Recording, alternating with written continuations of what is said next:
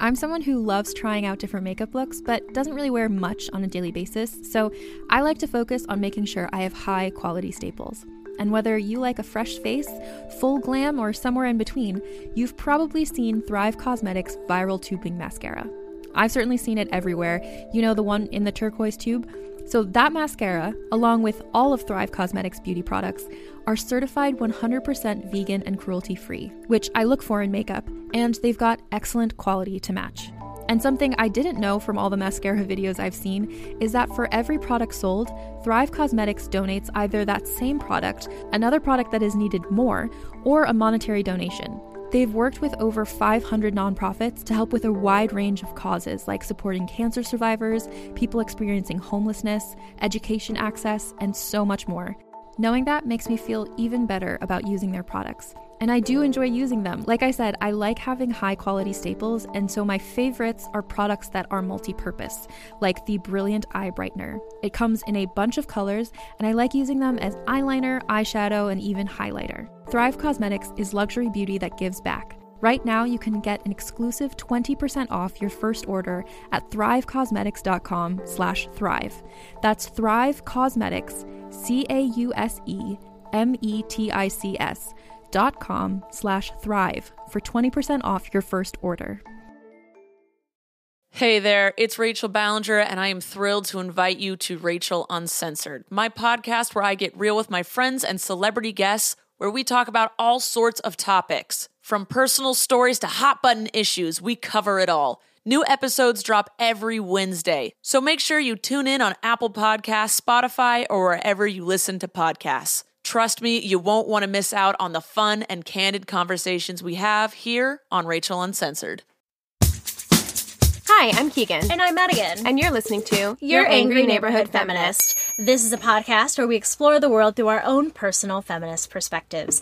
I find it really funny that when the other person isn't saying the spiel, both of us do this where we lean back. Yeah, gotta give you your space. It's like, it's almost like a sign too of like, you're doing it, not me. It's just funny, like every time one of us does it, the other person like leans back. Yeah. Also, I just realized that we forgot to mention in our mini episode, because we are bad business people, we have a show coming up. Oh my gosh, we are horrible. We have a live show coming up in connection with the Swallows Flight. They are hosting us. They are hosting this event, and they are having it at Flowers Magic Meditation in Los Angeles. So if you are in LA on the 24th of October, which is this coming Thursday, come on out. The event starts at 5:30. We go on at 6:30. It's going to be a really, really great event. They're going to have intentional bouquets, which I think is super cool. It's like, because it's a flower shop, also, you know, meditation, and they do yoga and all kinds of other things, but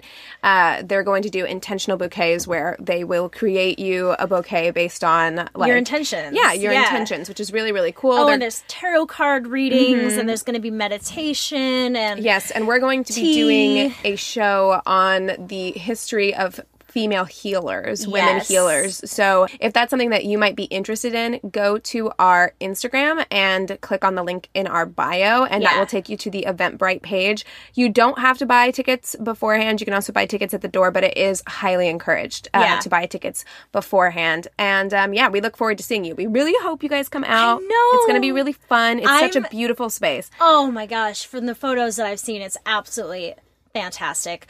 All right, so that's enough about what's coming up next week. This week, we are talking about women in horror films. Horror films, which are some of my faves. I love a horror film. We used to get together and watch horror movies like multiple times a week. Oh yeah, I love horror movies. Like I watch them as soon as they come out, usually. I have a ton of them. I've seen them all. I just really dig on a horror movie. I do too. And the thing is that the past few relationships I've had, they don't like horror movies. I don't know that Anthony loves it either, but he watches it with me. It's kind of like a thing that we do together. He so I've been wanting to see Hereditary forever. Hereditary is scary. I saw it finally with Lauren. I was not that scared of it. I thought Hereditary was scary because I'm not scared typically of your standard horror movie.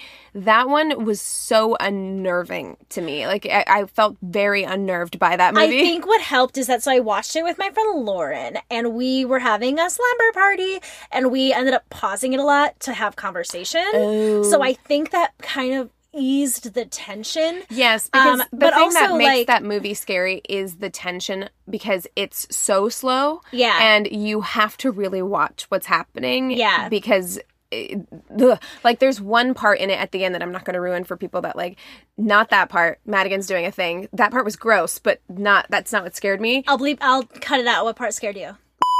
I found it interesting and creepy, but I wasn't like, I can't sleep now. Lauren, her face. I have a picture of her cuddling with Penny, holding on to Penny, her face just having this horror-struck expression, and it was so funny. Yeah. Well, yeah, so we are both horror scary movie fans. And I love a good Exorcist movie. movie. We're in good company, too, Yes. because Americans tend to see more horror movies than most other people of other nationalities. Yeah. So Americans see a ton of horror movies, and women outsell men at the box office when it comes to horror movies. And I can totally see that.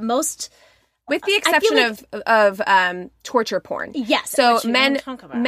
end up going to see more torture porn movies Saw, like Saw, Hostel. Human Centipede. Yeah, those kinds of movies are more male-driven as far as, like, box office numbers. Yeah. But all other horror movies, so ghost movies, exorcism movies, just straight-up horror movies, women outsell men. And it's interesting to see how that ties to, like, women's obsession with true crime.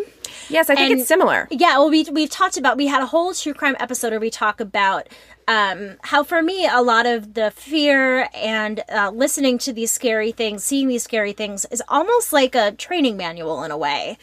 Yes. You know, and it's also a safe, movies are a safe place to feel fear. It's a way of conquering your fears in a way, because you're in a safe environment. Right. Psychologically, nothing is actually going to happen to you, but you get to feel those feelings of what it would be like to be afraid. And also, they are kind of training manuals in, like, what to do. We all know not to run up the stairs now. We know certain things. There's also Don't go in there. Yeah, exactly.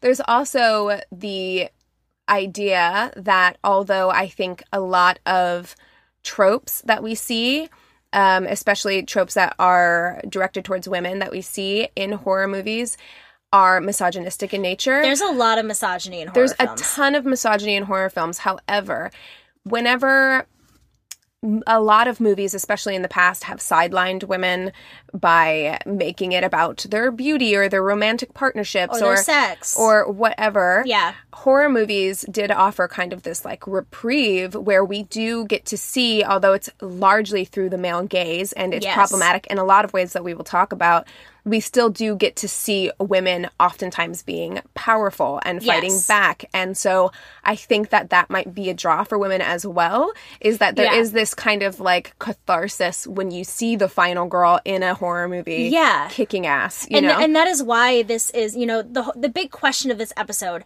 is the horror genre feminist or is it misogynistic? Is it both? I think that's probably the consensus we're going to get to. There are a lot of things, as we said, in horror that is very misogynistic, but I believe that, there are a lot of feminist critics who believe that as well. And I believe that there's also a lot of feminist critics, from what I've read, that are saying that it depends on how you're viewing the film and in what lens you're viewing it. Well, here's where I land on this, because in doing the prep for this episode, a lot of the articles were centered around this kind of final girl trope. Yes. And here's the issue with it. Like, I think that it can be viewed through a feminist lens. However, we have to view it through the lens of the fact that a lot of these horror movies were written and directed by men.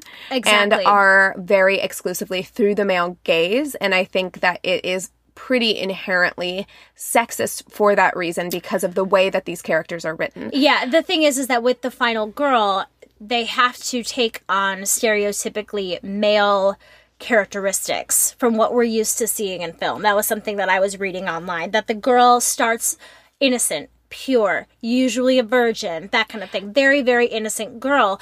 And in order to defeat the monster, she has to then take on quote unquote male characteristics of being tougher, being more violent, shoving that sensitive, pure, womanly side of her down to conquer this monster. Right.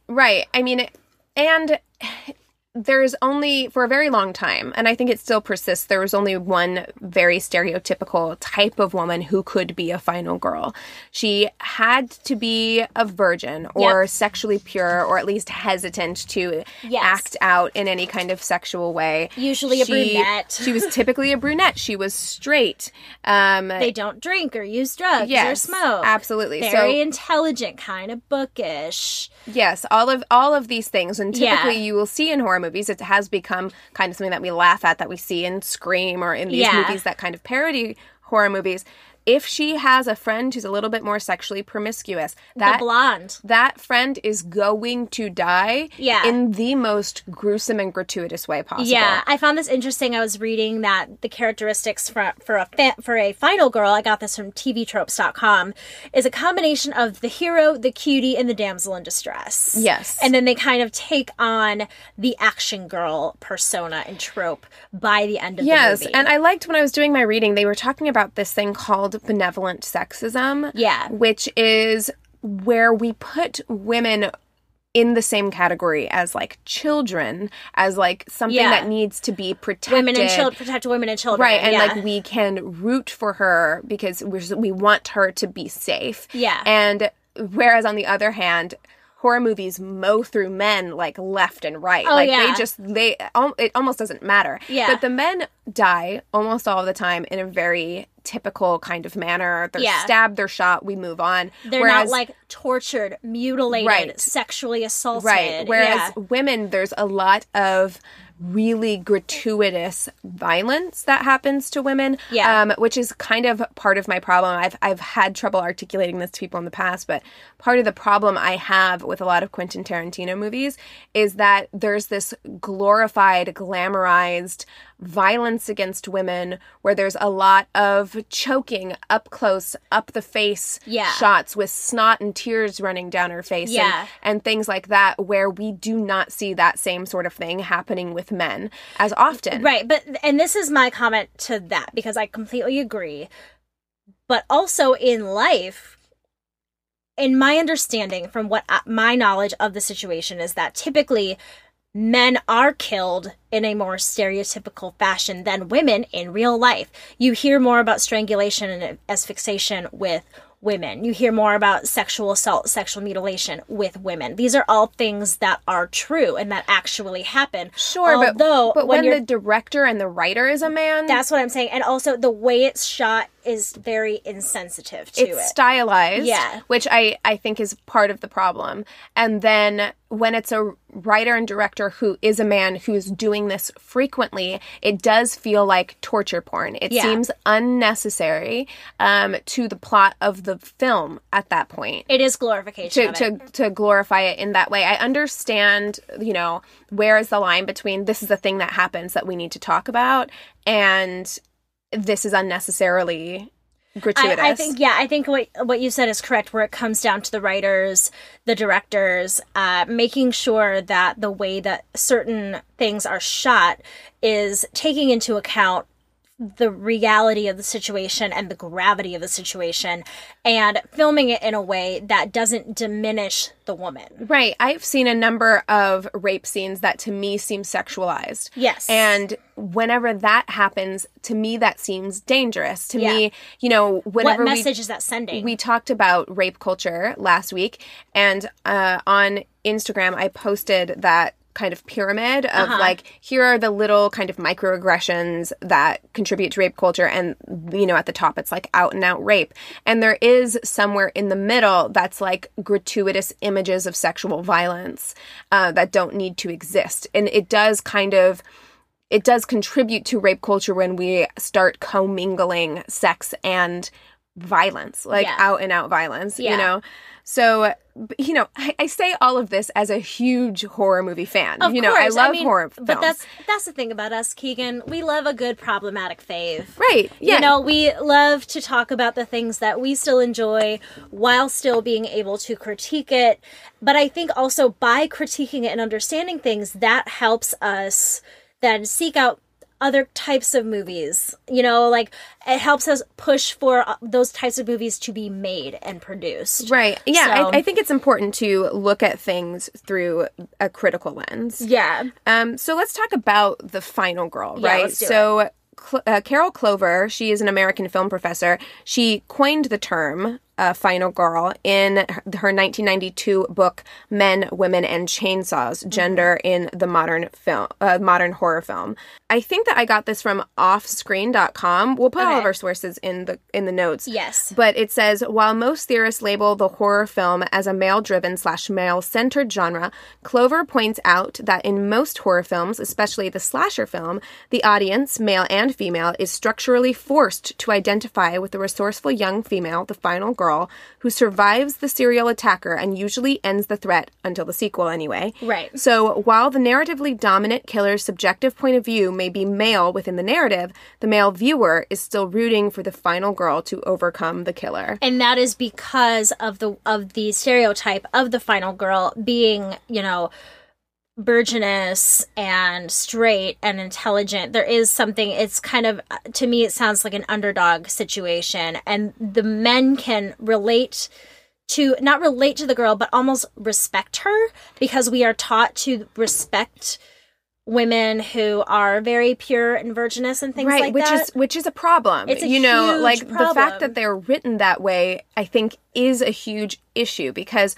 what they're saying really is that, like, the only women worthy of our respect or worthy of making it to the end and fighting off the monster are the ones who adhere to our social views. I'm reading a book by Anne Rule right now called Green River Running Red, and it's about the Green River Killer. And most of his victims were sex workers and addicts. And it's interesting how society views sex workers and addicts being murdered rather than viewing, the high school sweetheart type of girl. Right, or a mother. They always have to say a mother of two is murdered or whatever. Yeah, but even if she's a mother and a sex worker, they will always say sex worker. They will say sex worker. That will tear her down. The job then is tied to her worth. And I think that that's a lot of the same feelings that we have in horror films, where, like you said, if there is the blonde or promiscuous friend, or the friend that's a little bit wild and crazy, and she suggests that the timid girl comes drinking with them that night, you're like, this girl's trouble. She's going to die. She's going to get you in trouble. And in some way, she deserves it. Like, that's what we are expected to believe. Just like, you know, the term that they use when they're talking about murders of homeless people or sex workers is less dead. Yeah. We consider them to be less dead already, therefore we are less sad when they do die. Right. And this girl in the film should have every opportunity to go and drink at a party or hang out. That doesn't mean that she should be killed in the woods, you know, things like that. But as viewers of these horror movies, we understand the tropes so well. Even if we can't label them and give a name to them, we understand what that character is there for. Yes, and it is dangerous, because it's so dangerous because it leaks into your real life. It absolutely, for me growing up, I did have this belief. Again, we talked about this with our rape culture episode. It's amazing how these two kind of cross over, but like, I did feel less sorry for girls who were promiscuous or put themselves in positions by society standards to be assaulted or be murdered or whatever. Like, we were expected. Yeah, what do you expect if you're going to be working on the streets, or if you're going to be dealing with drug dealers, things like that? It's and like, so well, what did you think was going to happen? When we have movies that kind of reinforce this for us, it makes us less sensitive to real life situations. Like, that is how I feel about that. I think it is kind of a dangerous. It's very dangerous, because I think that, you know, we get so much of our ideas from television and movies, that if we're seeing the same things over and over again, that is going to bleed into your life. And the way you see the party girl, the way that you see someone who is a little bit more wild, or someone who doesn't live a normal suburban lifestyle or a lifestyle like yours, because we're so used to seeing these situations play out in film and on television, we emulate that. Right. That is teaching us. It's like how you can feel yourself caring less whenever, you know, someone's murdered and then you find out, oh, well, he had drugs in his system. Even if that has nothing to do with anything. Yeah. It's one of those things where we have been conditioned to think, well, they were obviously living a very dangerous lifestyle. Yeah, what was his name? Was it Joshua Brown, who was murdered after the Amber Geiger trial? Yes. He, I mean, it was the drug deal gone bad situation. Well, you know and even the one that we just talked about, Tatiana Jefferson, who was shot in her home, the Fort Worth police actually had to issue an apology because they put out that she had a weapon in her home. Her home. Yeah, like it was on her. It was not on her. She had a gun in her home somewhere. In Texas. So they had to issue an apology because they had to say, like, yeah, that was an unnecessary detail for us to release. Yeah. And they released it very consciously because they knew that a certain segment of the population would lose a certain amount of sympathy. It would because elicit a response. She wasn't the perfect victim. Exactly. And these movies play into that. And I saw something pretty interesting where Robin Wood, who wrote a series of essays about American horror, he put it this way in his book, The 1990s Teen Horror Cycle, Final Girls, and the New Hollywood Formula. He said, "The violence against women in movies have generally been explained as a hysterical response to the 60s and 70s feminism. The male spectator enjoys a sadistic revenge on women who have begun to refuse to slot neatly and obligingly into his patriarchal, predetermined view of the way things should naturally be." And you can actually see this direct correlation between, like, second wave feminism and the rise of the slasher film. Like, the first really big slasher film that we saw was Halloween, with Jamie Lee Curtis as kind of the perfect quintessential final girl. Her friends are off having sex, and she is just a sweet babysitter who is taking care of children. And when she does kill people or attack people, it's with traditionally feminine items like knitting needles and things like that. But we saw this direct rise of, like, sexual freedom, female sexual freedom, and, asking for more rights and things like that with a rise in violence against women in movies and in slasher films. There's, like, a direct line. Yeah, and they say that also there's a spike in horror movies when there has been tragedy, and a lot of times the types of horror movies that come out relate to the tragedy of the time. Mm-hmm. And I think to a lot of people, the rise of feminism is a tragedy. Yeah, sure. You know what I mean? It's their response to their privilege being revoked a bit or being challenged in any way. Right. And so these horror movies are almost kind of explaining the story in such a patriarchal light that we need to keep women down in some way. Right, and the only one who can succeed and is allowed to move on to the end is the one who fits most closely with our existing power structure. Exactly. And can exist within that. So, I mean, she becomes masculine enough to win in the end, but she maintains and holds on to her purity and all of that stuff throughout the film. She fits into the patriarchy nicely. Yes, exactly. Oh, okay. Let's talk a little bit about the female monster. We were already talking about that a little bit, about when the girl becomes the villain. This is more about when the girl is the villain. And one of the examples that I was reading about was Carrie. Although I would say that Carrie, was kind of a final girl turned villain in a way, because she does start. I haven't seen this movie in a long time, but if I remember correctly, I've seen it pretty recently. Yeah, she starts off being very homely. She's abused by her. She's abused by her mother, who is a hysterical, kind of like, she's a hysterical Christian fanatic. Yeah. So it's then making her, Carrie, like a very pure, and she's bullied at school. Yeah, timid girl, and then she's bullied to the point where she breaks, she snaps. I mean, there's pig's blood poured on her, and she loses it. But there is she is still categorized as this female monster, and we're not supposed to identify with Carrie as she becomes a monster, but fear her as we see what happens when women gain power and are no longer repressed. Yes, absolutely. So in this Off-Screen article, which is a very good article, but it is pretty dense. It's like very like dense, like intellectual a lot of this writing. stuff.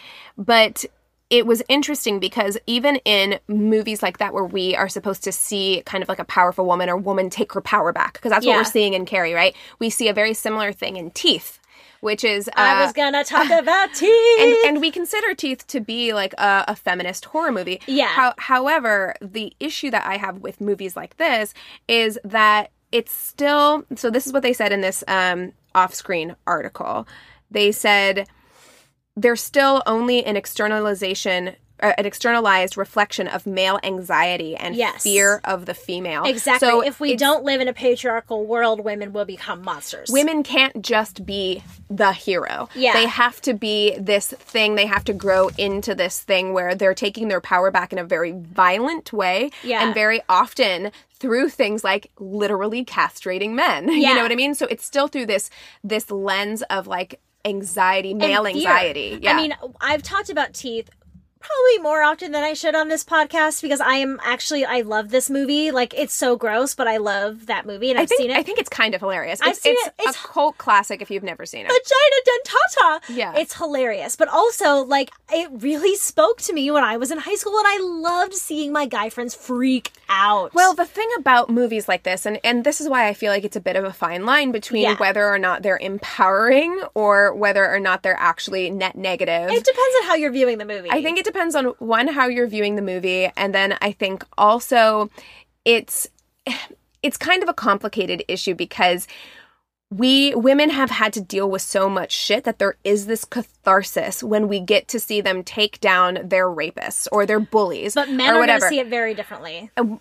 Men will see it differently, but also there should be stories that exist that aren't, because at the end of the day, they're still rooted in female oppression, right? Yeah. Like, it's still rooted in a woman having to be violated so she has something to react to, right? She has to be raped so that there has to be a reason for her violence in chopping this guy's dick off, or she has to be horribly abused and bullied so that she has a reason to snap and burn the whole school down, like in Carrie, you know, like... And so it's still rooted in this kind of, like, deep oppression of women. Yeah, women can just be fucking evil, too. Women can just be evil, and women can just be heroes. Yeah. You know what I mean? It doesn't have to be rooted in this thing where, like, you have to experience this massive trauma in order for you to fight back, you know? Right. Well, and that's something interesting. There's someone named Viva Briefel who believes that once a girl reaches puberty, she is seen to be monstrous. There is something with puberty and females where they lose less of that childhood innocence and they become more of this womanly figure, and then there's the emotions and the hormones and you can't handle them, and there is something to do with puberty and sex. There's all these things that surround that age range of women when they are becoming female that makes them dangerous. That's why people are afraid of teenage girls. Right. They become unstable. Yeah, it's like, you know, when a family has a girl, can't wait till she's a teenager. Good luck. And Carrie is actually a good example of that because Carrie, while I do think that her motivating factor or the catalyst to her becoming this kind of monster, quote unquote, is the bullying and the abuse. The other catalyst is at the very beginning of Carrie. She gets her period. Yep. So she gets her period at the very beginning of the movie. Suddenly she has the ability to snap. Right. And now she has this. And also it's one of those things where there's this repression of female sexuality because her mom is this religious zealot who snaps because she's gotten her period. I have to watch that movie again. I want to see Rosemary's Baby. I've never seen that one. Rosemary's Baby is a good movie, but it's Roman Polanski, so fuck no, that's right. But Carrie is good. However, I think, you know, I didn't expect to be talking about Carrie this much, but Carrie is a good example of a movie where I don't know how the movie wants you to feel about Carrie. Like, is she a monster? Or are you supposed to be rooting for her because she has been abused? The ending definitely makes you think that she's a monster. Right, yes. That ending scared the shit out of me in high school. But it's also a good example of a movie that is very, very, very clearly written and directed by a man because there's a lot of gratuitous male gaze. Yeah. Like, in the beginning of the movie, unnecessarily, it's just a bunch of, like, naked women in a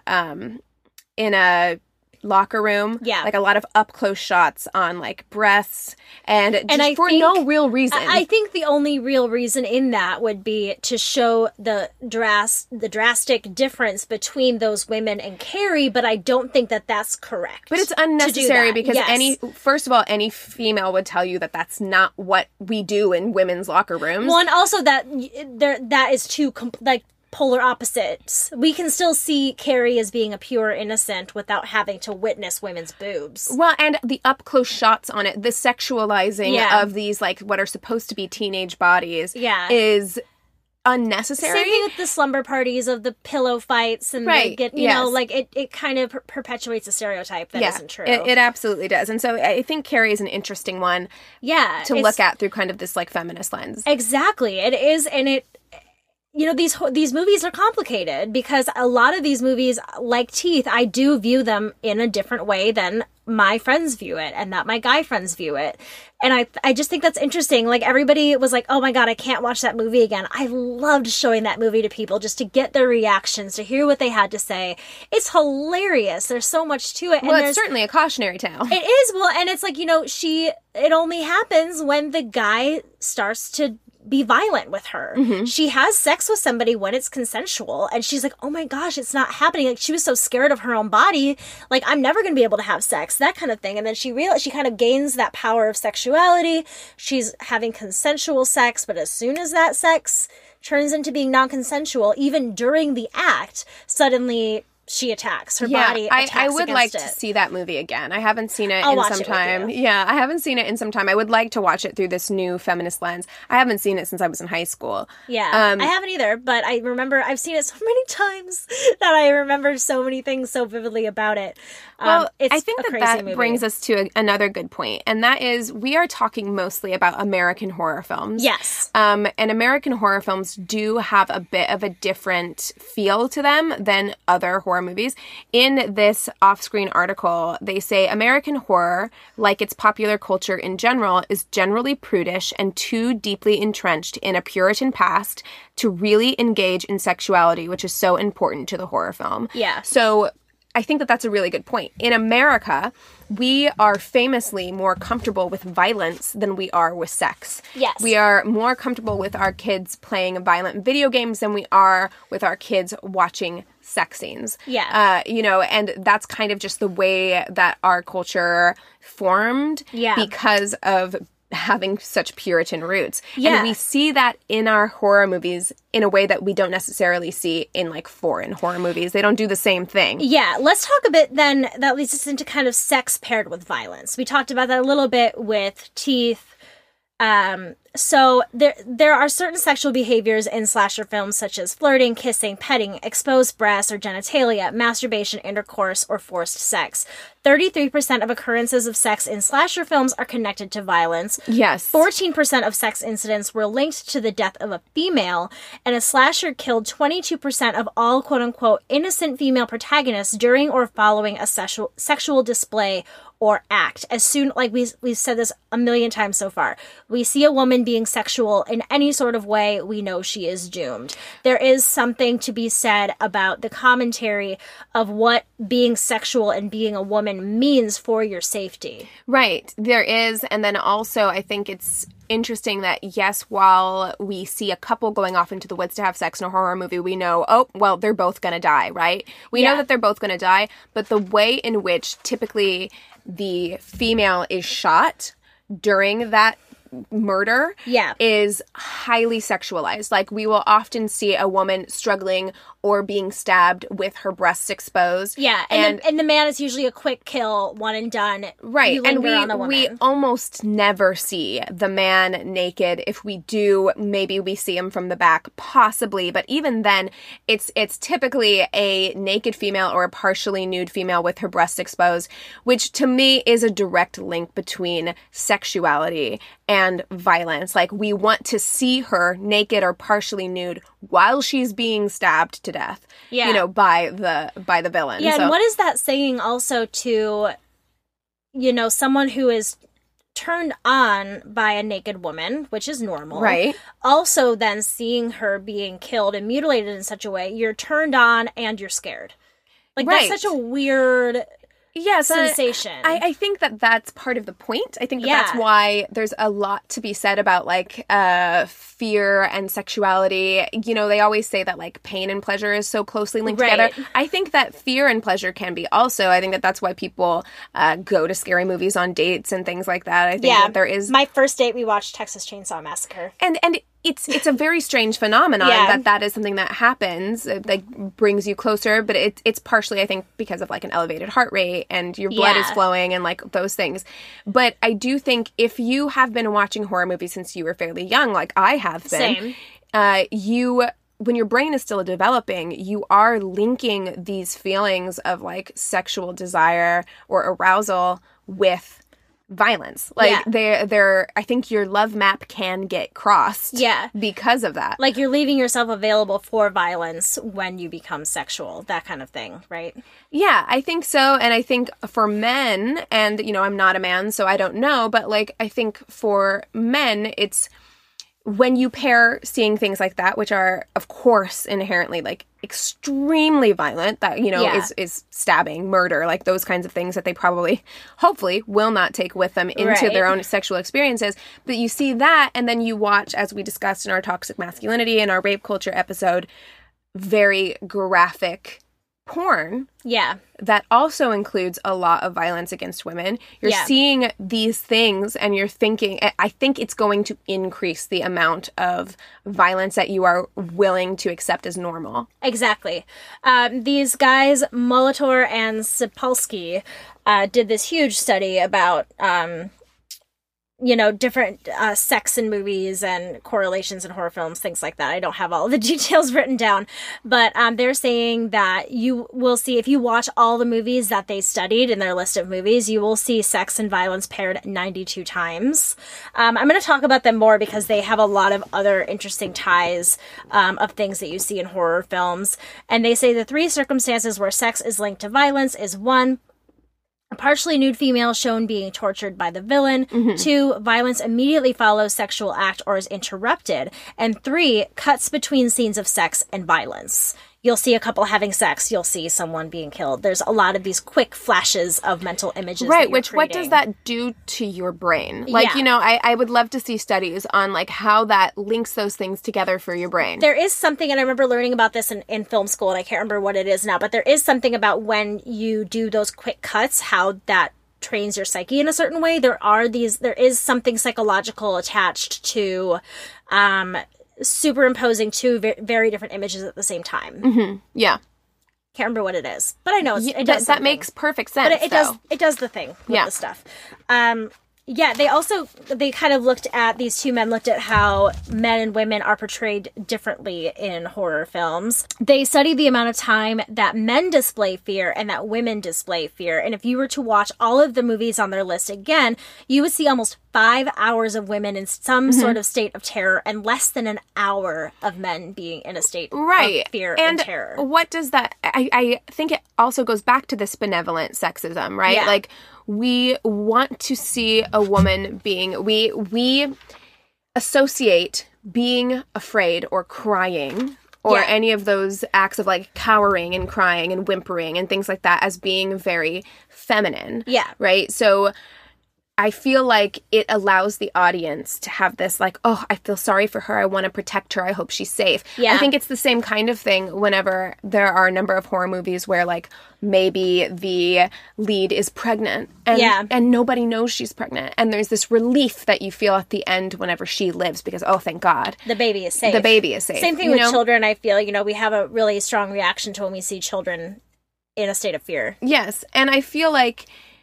I think it is this kind of, like, toxic masculinity that stops us from seeing men be afraid, when in reality, if you were being hunted, it would be perfectly okay for you to be very, very afraid, but we have to see men as kind of, like, taking charge. Machismo. They don't have time to cry because they have to take action. Right? Yeah. And we don't see that as much with women in and film. oftentimes they don't survive long enough for us to really see their fear. It's or they'll survive until the end, trying to protect the final girl. That's usually what happens, is one dude will live, her boyfriend, she's never had sex with, will live with her until close to the end, and then he will die, and it's at that point that it's like the final girl absorbs all of his masculinity, and then all of a sudden she can like stop whimpering and take action, you know?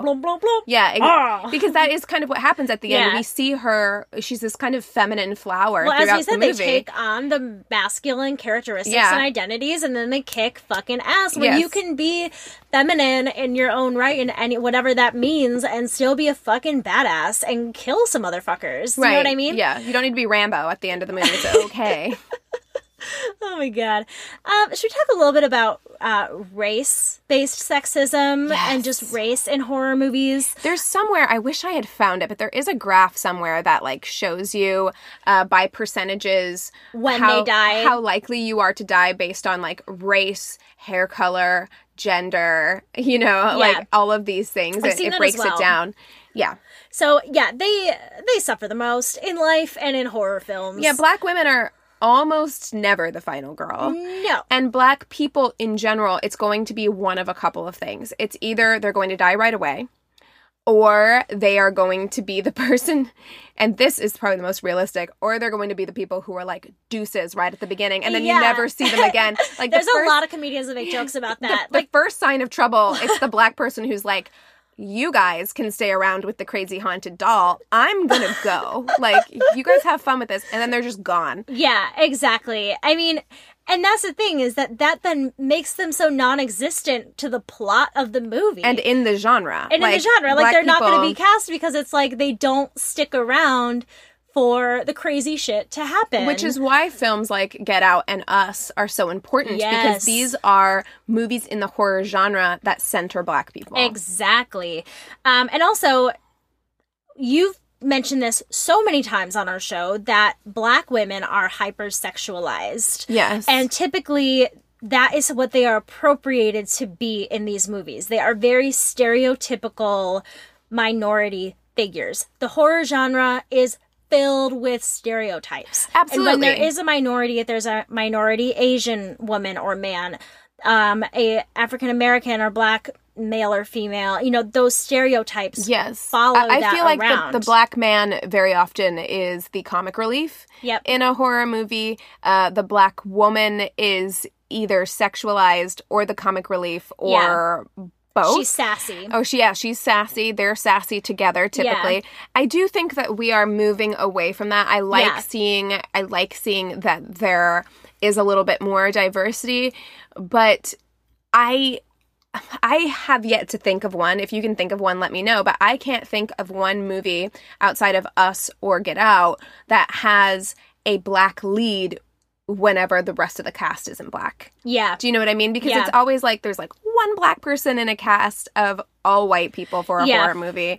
No, that makes sense. And you know what? And a lot of the times that stereotype isn't there to be a main plot point. It is there to further the original plot of the movie. Right. And I would say, like, honestly, if I was putting together the most stereotypical, like, horror movie cast, it would be a Black guy who's the comic relief. Yeah. It would honestly probably be a Latino woman who's the most sexualized. Oh, yeah. Typically. Oh, yeah. She's fiery. Yeah, there's a fiery Latino woman who's super sexualized. Then there's probably the white, blonde bimbo best friend who's dating the shitty jock guy that we all hate and are happy that he dies. Yeah. And then there's like the sweet brunette final girl and her very nice boyfriend who's friends with the jock guy, but like he's very different than him. And is always like, hey man, cut it out. Like throughout the whole movie, but you're like, why are you fucking friends with that douchebag? You just explained every that is pretty much every teenage horror movie. Yeah, exactly.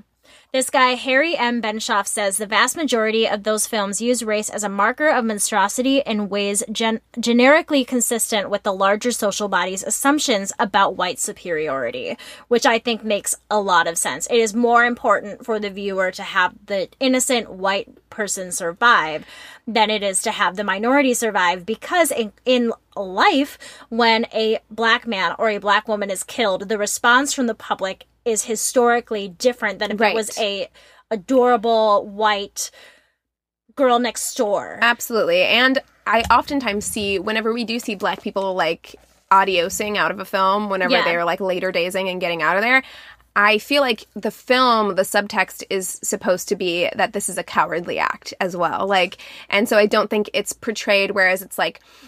No, they're just being fucking smart. They're being smart, where it's like the white guy who sticks around is brave and like chivalrous. I agree. And like wants to protect his girlfriend and stuff like that. I didn't even think about it that way. You know, I agree. Yeah, it's just chock full of tropes. And this is the thing, is that the horror genre has more chances than any other genre really to change that narrative.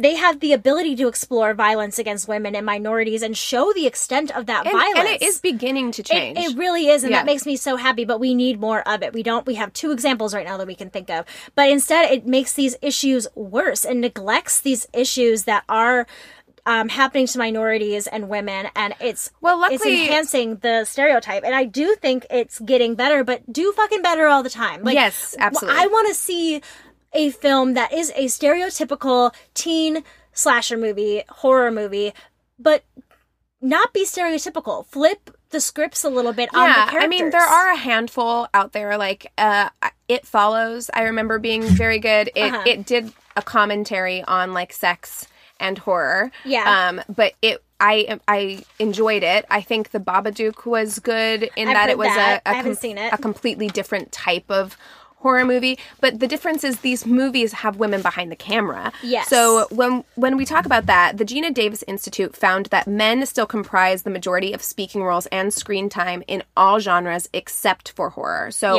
while very often the women on screen are being portrayed in a very misogynistic way, they are receiving more screen time and more dialogue than men. Yeah. And more women are stepping into roles, into directing and writing roles behind the camera. And so we are starting to see a bit more like feminist horror. Yeah. That it pulls away from the male gaze a little bit. And it's interesting to see, I was doing some reading on Jennifer's Body, another one I haven't seen and really want to see, but I know a lot about it. Years ago. Yeah, that came out, like, it was Diablo Cody right after Juno, and it really didn't have a very good response to it. It was marketed all wrong. But I remember enjoying it, actually. Like, yeah, I mean, a lot of people really, really liked it, but the way that it was intended to be viewed and the way that it was marketed, like the trailer and the posters were very, very sexualized for the male gaze, and then the movie itself actually had a lot of other, like, deeper meaning to it. So it's kind of become like a feminist cult classic, as has Teeth, where through the years it's aged very well. You know, now people are starting to like it more. And yeah, women write for women the best. Right. I mean, this is what we need just in general. Like, the fact that both Get Out and Us were record-breaking films and record-breaking horror films directed and centering Black people should go to show that, like, we are ready for something different. As someone who loves horror movies, I love it. I'm going to watch it no matter what it is. Yeah. But there is something to be said for, like, going to a horror movie and then feeling like, yeah, I knew exactly what was going to happen. It takes the fear away a little bit. Like, I want to be surprised because it's the surprises that scare me. And so I think if we can get more people of color behind the camera, more women behind the camera. And if you're doing a movie like Get Out that's surrounding race, have a person of that race be the one to write it, direct it, understand it. There is a history behind it that you see on the screen that the writer and director has gone through and is feeling and that understands, instead of if I were going to write Get Out. Right, yeah, exactly. That would not work. Exactly. Like, diversity behind the camera is really what's going to change these films. Yeah, like, we need diversity in writers and in directors. And even just, like, crew members and people being involved. Like, diversity is not going to hurt the industry. It's going to improve it. Absolutely. And so when talking about, like, whether or not we think that whether or not horror movies are feminist or not, I think it comes down to both. Yeah. I think it's both. I think inherently, no, would be my answer. I would say that, like, the final girl trope is not feminist in general. I think that much of what has been portrayed... The female monster is very misogynistic as well. I think at their core, they're very misogynistic, and they play into a lot of misogynistic tropes. However, they have allowed women... I mean, how many female movie makers now, how many directors and writers kind of grew up seeing these, like, super hardcore badass women in film and thinking that they could improve upon that. So Yeah. it did allow a space for female actors to step into these roles, and it did allow a space for women to see themselves as something other than homemakers or, you know, inherently completely sexual beings. It made them powerful in some way, even if it's still in a patriarchal lens. Yeah, like for instance, I think another final girl that's very stereotypical in that like she is supposed to be hypermasculine is Ripley from Alien. And I love Alien. I love Aliens. Like Aliens is one of my favorite movies. Keegan Hart's Aliens. Yeah, there's a face hugger right there on look at that. in the closet. In the closet. So, yeah, I love Alien and I love Aliens, and I do think that watching that movie, even though it played into a lot of these stereotypes, I think watching that movie empowered a lot of young women. Yeah. I do think that it did a lot of good. So, I think it is a mixed bag of like yes and no. I see that in the X-Files too. Yeah, Yeah. for sure. That kind of different female lead. Yeah, you're role. getting to see a woman be smart. Yeah. Because anytime, I talk to Anthony about this all the time because there are a lot of Alien movies now, of course, you know. And every single one of them, including the new one that just came out, it's like if you had just listened to the woman in the first 10 minutes, the rest of the movie wouldn't have happened. Every Harry Potter movie. Yeah, the rest of the movie wouldn't have happened if Yeah. you had just listened to the woman. So, I mean, there is something to be said for women being portrayed as the smart ones, like Yes. as the ones who have the most common sense. Like that, I think, is a positive. Yeah. Let's talk a little bit about torture porn to finish this episode off. A good, nice palate cleanser, Yes, torture porn. Something called Collins Dictionary. Couldn't find a Webster's Dictionary definition online this morning, but they define torture porn as a genre of horror films in which sadistic violence or torture is a central aspect to the plot. Saw is a great example. I love the Saw movies. I've seen all of them. I don't know why. I enjoyed them a lot when I was in high school. There's something weird about, like, I don't like gore, and I will turn away from it. Same. But I will still put it on and, like, watch it, and Well, then I'll just, because- like, turn away from it. because that's part of the fun. You know what I mean? And there's certain types of gore I can handle and certain parts that I cannot. There's one of the Saw movies had a scene in it that it lives in my brain. Like, Which one to is it? this day. It's the one where he has to put his hand in this machine and there's that rotating saw and it cuts up the middle of his arm. And I didn't even watch it, but the sound of like splintering bone. But there's lives in my psyche. Yeah, sorry to bring it up. No, it's okay. But there is something, again, a lot of this the horror genre is cathartic. And it's also a place to feel fear and be safe, as we've said. The first Saw movie I love. Yes, it's so good, that twist. But like there is something for me that I enjoy about these like slasher films while at the same time fucking hating them at the same time. Yes. Like Human Centipede, come on. I've never seen it. I'm never gonna see it. I started it and turned it off. Oh, I started it and turned it off about like half an hour in. that makes my butthole clench. I can't As it handle should, it. yeah. It should, yeah. It doesn't feel good. Yeah. So I was reading an article on Salon.com. Oh, by the way, torture porn was coined by David Edelstein in the New York Times. So I was reading an article on Salon.com, and the question that I got from this was, are these films about the total destruction of women, or are they about the control that a woman gets by going after her attacker? And I think that is throughout different genres within the horror genre, but the same within torture porn. You know, like we were saying earlier, we are seeing women being mutilated and tortured. But you know what? I think I would argue that in a lot of torture porn movies, we're seeing a lot more men being tortured.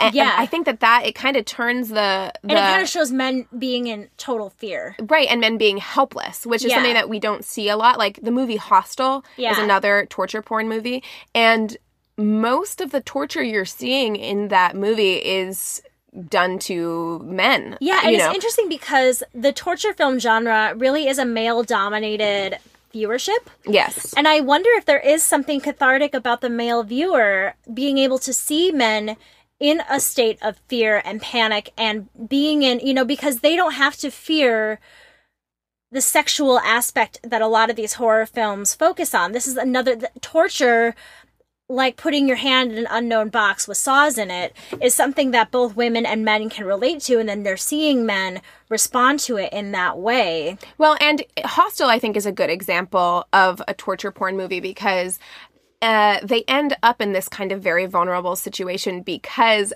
I can see how it could be kind of cathartic for men or a cautionary tale for men the same way it's kind of for women, because they end up in this situation they end up in because they're quote unquote like led by their dicks, where these women like want to have sex with them and like lure them in, which is problematic in itself, that kind of like siren women luring them in.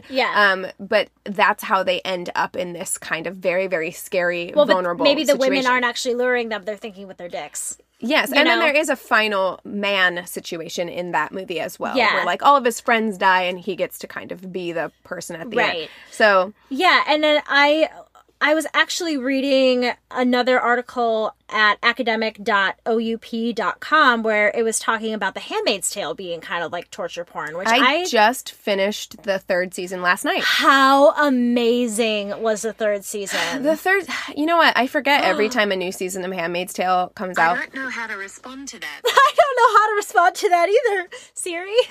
Okie dokie, we're going to put that down. How much did it hear? I don't know. I'm very scared. All of it. AI is always listening. But there is something that I always forget about Handmaid's Tale, that like you are going to be the maddest you have ever been. Yeah. In the middle of the series. Like the first few episodes, you're like, okay. Then the middle, like 8 episodes, you're like, I'm going to actually burn it down. Burn this town to the ground. Yeah. And then the last few episodes, you get that kind of cathartic release at the end. Yeah, but it's interesting that this woman... I think it's emotionally torture. This woman, Brenda R. Weber, who wrote this article, is saying that she's actually saying that a lot of it is very visible. You know, we're seeing women in very embarrassing states when it comes to their abuse, like peeing themselves or being objectified in certain ways. And the quote says, "Why do viewers need to see all of the atrocities before they might take the patriarchy seriously?" Yes. But I think that's...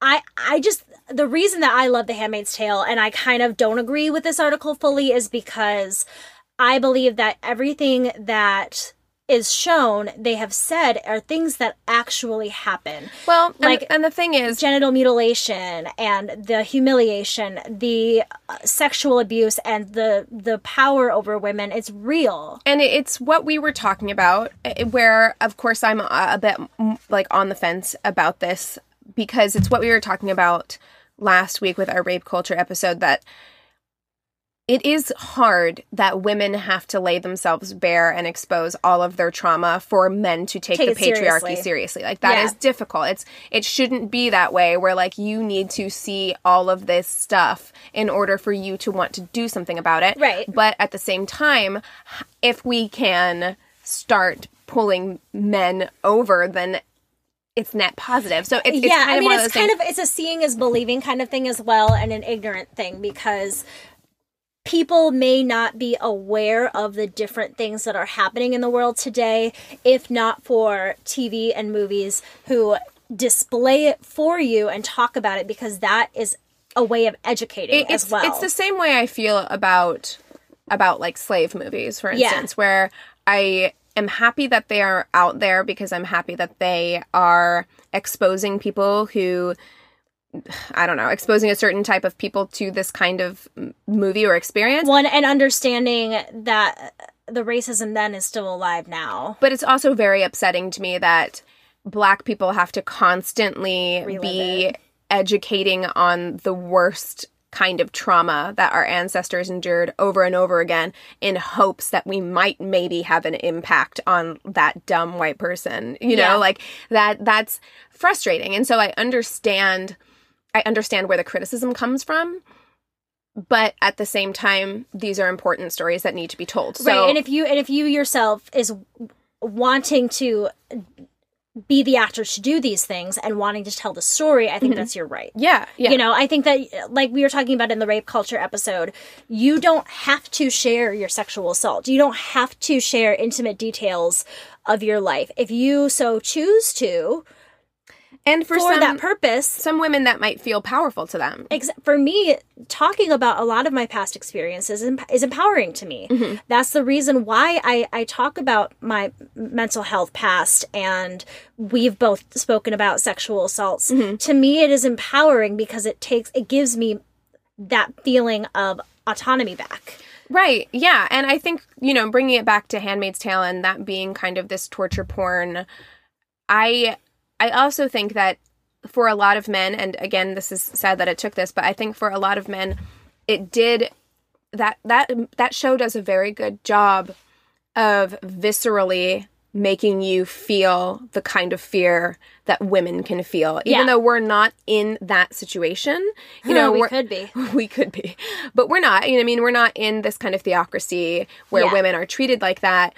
It's still, there's something very primal and real about the fear that women feel from men who are in positions of power. Yeah. And I think that it does get across that fear very well to men as well. So it's... But I can also see it as being, for me, it's more of a form of like psychological torture porn. Oh, yeah. Where I'm like, real. Why am I putting myself through feeling the worst feelings I've ever felt? It's so good though. Oh, I'm obsessed with that show. I think you do it for, you do it because at the end there is this release. Yeah. And I think that that's what horror films are. And you watch it because there has to be some you're like, there will be a light at the end of this tunnel. Even positive or negative, there's going to be a resolution and we have to get to it. So I'm going to keep watching it to realize what that is. Right. And you do have that sunken cost fallacy with that show too, where like once you get so far in, you're like, well, I have to keep going now. Yeah. Like I can't stop. Yeah, I have to binge this now. I can't stop. But I think that that's horror films in general. I think horror films, you watch them and you go through the worst of it so that you can have the release at the end. Yep. That's what you do. So the consensus at the end of this episode, just like it is with many of our problematic faves. Yes. It's always the same. It's somewhere in the middle. You know? Yes. It's problematic. It's misogynistic, but it can also be empowering. It can be cathartic. It can be positive, just like any problematic fave. Yeah. Proceed with caution. Yep. Watch through your own lens. Yeah. But know that at the end of the day, it could be, I think we're moving in a good direction with horror. We are. I think the horror genre has the potential and to be it has been for a long time. Shit. Horror movies of the 50s and 60s are different than the 80s and 90s and so on and so forth. So. Absolutely. Well, you guys, thank you so much for listening to this kind of spooky October episode. If you have any comments on this episode, want to share any specific movies that you enjoy, that you think are problematic, that you think are great, if you have any comments on what we had to say, all of the above, go ahead and email us at neighborhoodfeminist@gmail.com. You can follow us and direct message us on Instagram at Angry Neighborhood Feminist. Catch us on Twitter if you want at YANF Podcast, YANF Podcast. We have a Facebook business and group page, and you can rate and review us on our business page. And as we said in the mini episode, we're going to start getting more involved on Facebook, and we really want our listeners to get involved as well. It's a great opportunity for a community to be formed, for support. You share so many wonderful stories and experiences with us privately that if you want to start having more of those discussions and getting the support from this community, we have so many amazing, kind, sensitive listeners who I think could help support you. And I think the Facebook group is going to be a great place for a real loving community to be formed. We will ensure that it is a safe, loving community as well. You can also rate and review us on Apple Podcasts. We really appreciate it. If you aren't already, go ahead and listen to us on Radio Public. It's a free way for you to listen, and it helps us out just a little bit. And don't forget about our live show on October 24th, hosted by The Swallows Flight at Flowers, Magic, and Meditation. Our show is starting at 6:30. The event starts at 5:30. It's going to be so much fun. Yes. I feel out of breath. Yeah, that was a marathon. That was a lot of information to get out off the top of my head. Good job. Gonna pat myself on the back now. All right, you guys, we are done with this episode. With all of that being said, we encourage you to rage on. Bye.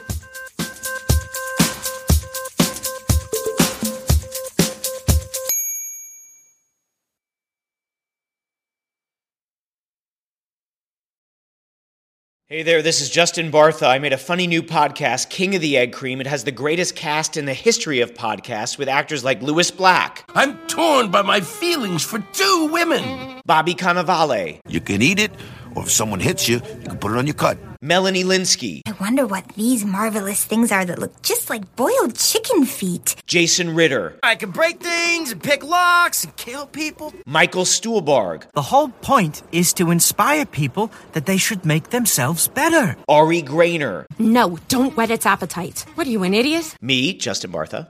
That's not just any egg cream, that's a Lemke's special. And all narrated by the hilarious Richard Kind. This is the story of Harry Dalowitz and how he rose from nothing to become New York's King of the Egg Cream. So if you like funny true stories, come listen to King of the Egg Cream, available wherever you get your podcasts.